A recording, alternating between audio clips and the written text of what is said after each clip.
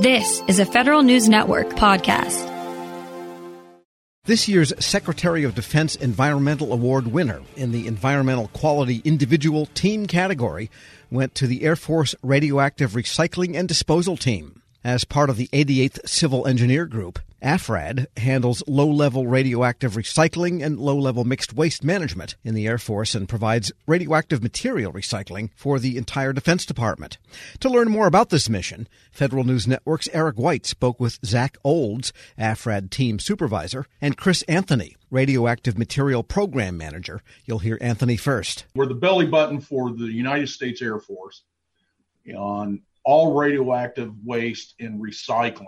So that covers, Space Force, Air Reserve, Air National Guard, and active duty worldwide. Basically, our mission is to see what we can recycle first. Does the radioactive material have some sort of use that we don't have to dispose of? So we always look to see what we can recycle, and anything that's not viable for reuse, then that's what we actually send for waste. And where does most of the radioactive material come from? Not that I'm not trying to divulge any secrets or anything, but how do you guys come about it? What step are you guys in the process? We are actually listed in several Air Force manuals, or the Air Force equivalent to regulations. And even in Department of Defense instructions and things like that, as the disposition outlet. So when things are being trimmed out of the system, and if they are flagged as being radioactive, something like a compass, then the supply system will recognize that and relay that information to whatever installation RSO is trying to turn this stuff in, that they need to go through AFRAD for the disposition of that.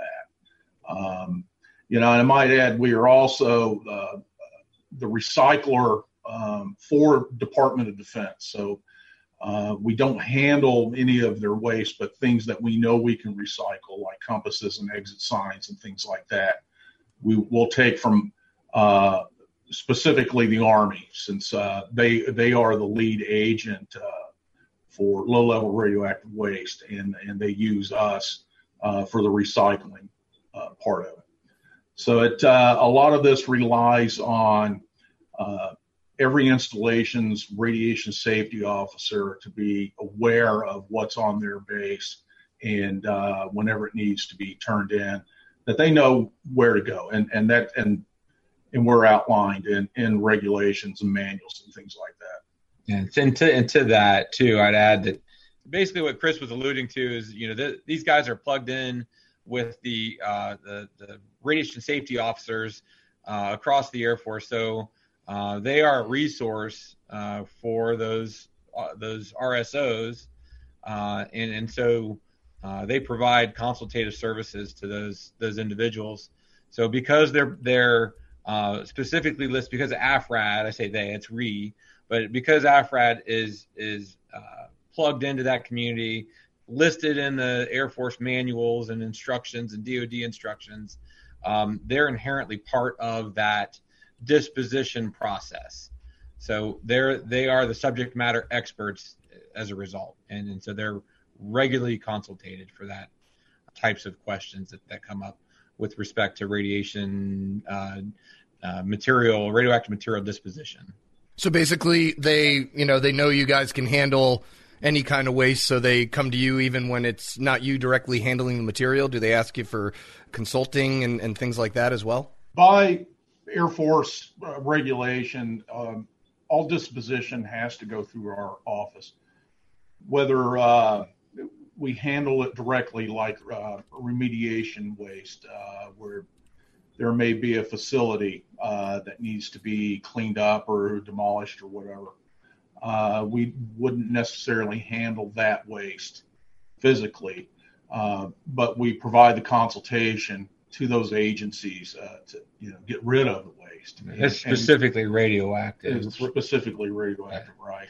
So we have to know. We keep the records for the Air Force. So anything that's recycled or waste, it goes through our office, and we do manage those records.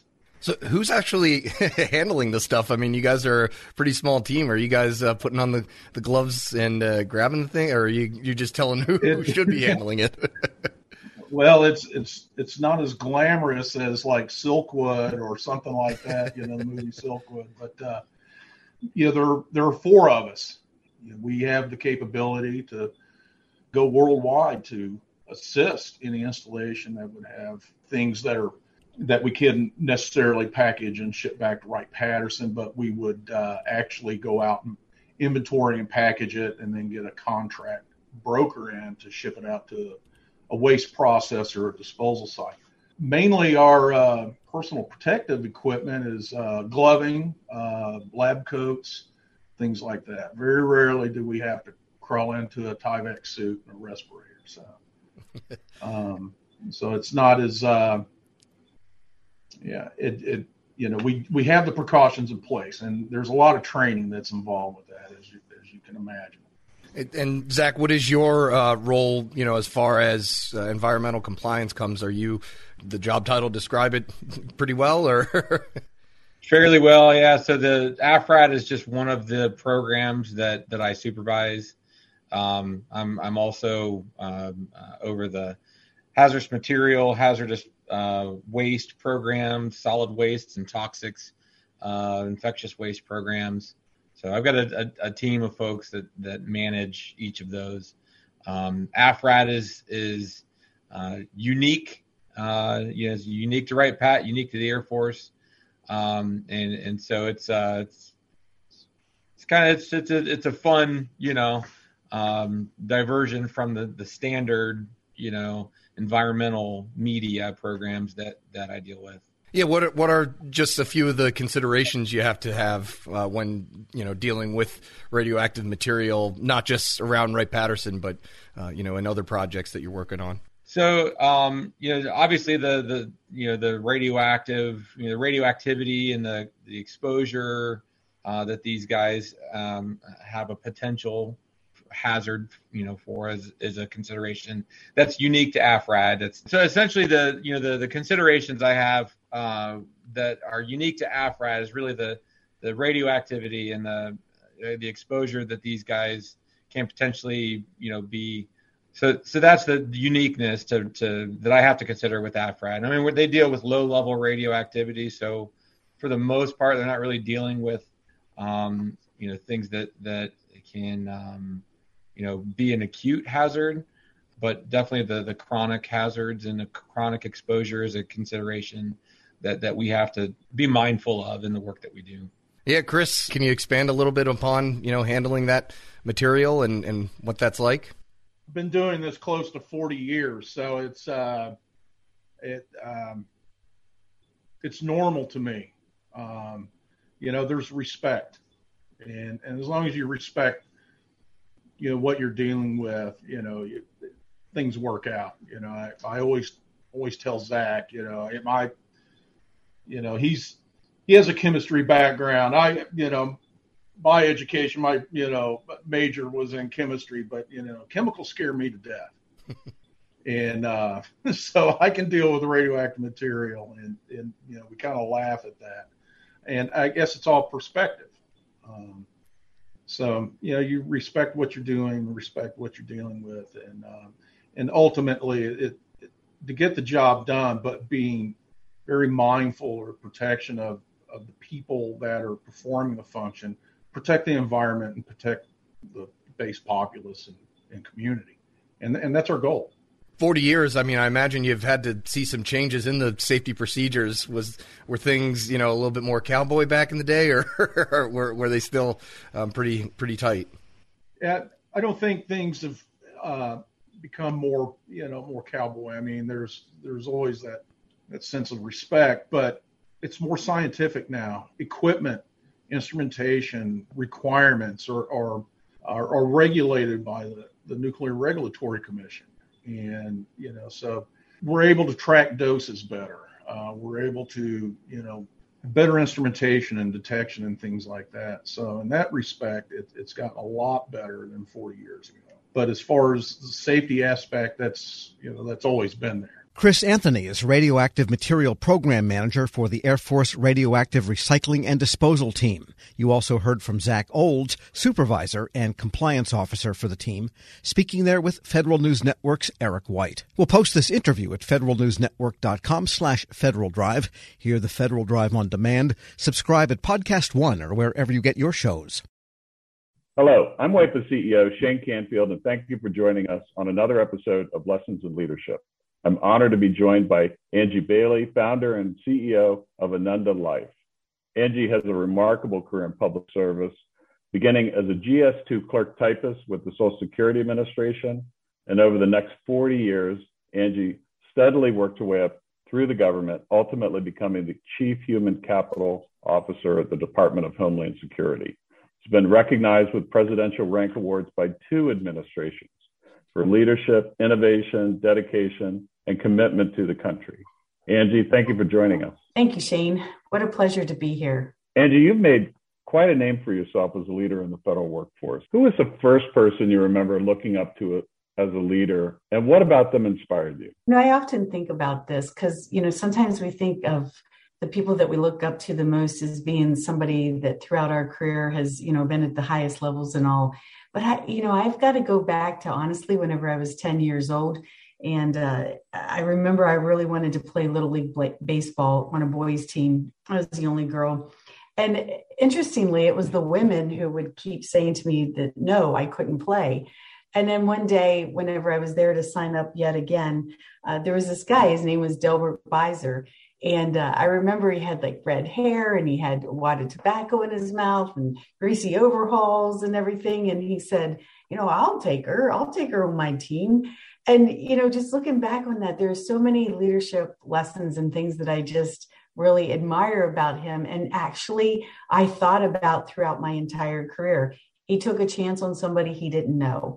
He put aside whatever conscious or unconscious biases that he might have had about having a girl on a team. He treated me the same, whether if I wasn't performing, I got benched just like the boys. I got no special treatment. And he was just really honest with me, and he just included me in everything. And so looking back on it, really, it was Delbert Beiser, our local mechanic in our little small village, that was, I think, my inspiration for going on to, I hope, become the leader, that I wanted to be. I'd say half of the guests on this podcast have had similar stories where they reach back to either childhood or young adulthood. And I think as leaders, it's really incumbent upon us to keep that in mind, that what we say and do, especially in the younger ages, really can have a lifelong impact. How would you describe your leadership style, and how's that developed over time? I would say that the one word that describes my leadership style is that I care. I guess that's more than one word, but I care. I've always cared about the mission. I've always cared about the people. I've always cared, about making sure that they had what they needed, or that they were developing the way, that they aspired to develop. And I tried to take this approach of not treating people the way I wanted to be treated, but instead treat people the way they want to be treated. And I think that really kind of developed over my career. I started out just like most leaders do, where it's very results driven. It's all about the bottom line. You need to make sure that you get everything accomplished because, that's what everybody's looking for, the goals, the metrics, etc. But I think as you mature and you go along, you start to your point, you draw back on those early childhood days or early adult, whenever you're a young adult, and you say, I think that there's a little bit more to this than just the bottom line. And so over time, I really began to, I think, see a much bigger picture and the entire ecosystem, if you will, and how the people themselves fit into all of this. And that ultimately, at the end of the day, it was all about the people. And so I think my maturity allowed me to then shift and focus more on the people than so much on the results and bottom line. You've been recognized with 2 presidential rank awards, 2 different administrations. You founded your own company. Tell us a little bit more about your background from the beginning and how did that lead you to where you are today? Well, It's kind of interesting, like you said, that I started out as a GS2 of Social Security Administration. I mean, what I really wanted to be was a criminal prosecuting attorney. That was absolutely my dream. I sometimes joke and say what I really wanted to be was a mafia don, but that wasn't going to work out. So, had to be a criminal prosecuting attorney. But, I had to get a job to pay for college. It wasn't in the cards that I was going to be able to go to college without a job. So I applied at the Social Security Administration, at the unemployment office. And lo and behold, I got a job at Social Security. I didn't even know it was federal, to be honest. From there, I went to the Department of Defense, and I found this career field called Labor and Employee Relations. And honestly, it was as close as I was going to get to being a criminal prosecuting attorney. I didn't go on to be a criminal prosecuting attorney, but I went on courtesy of Department of Defense to get both my bachelor's and my master's in leadership, because the whole study of leadership, I just find incredibly fascinating. From historical to current times, it's just something that's just really fascinated me. And so I would say I'm a lifelong learner of leadership. And then I would say some of the other things that got me maybe where I am today is I never really said no to anything. If people asked me to take on a new challenge, even if I wasn't sure I was going to be successful at it, I would say, you know what, not sure this is going to work out, but more than happy to give it a try. And it always worked out. But I think giving things a try and just not saying no to opportunities is what really led from one position to the next. I feel like I was always rewarded for just stepping in or stepping up and taking on the challenges that sometimes no one else wanted to do. Angie, thanks so much for joining us today. Oh, thank you, Shane. It's such a pleasure. I really appreciate you giving me this opportunity. Thank you. This has been the Lessons in Leadership podcast. I'm CEO of WEPA, Shane Canfield. Looking forward to talking to you next time. This episode is brought to you by Zelle. Whenever you're sending money through an app or online, it's important to do it safely. Here are a few helpful tips. First, always make sure you know and trust the person you are sending money to. Second, confirm you have entered their contact details correctly. And finally, if you don't trust the person or your recipient is rushing you to send money right away, think twice before sending money through an app or online. Grab a 30-day free trial of Live by Live Plus, and you'll get unlimited skips, commercial-free music, and all of the podcasts and live streaming events you can handle. Visit livexlive.com/podcast1 to learn more and start your free trial.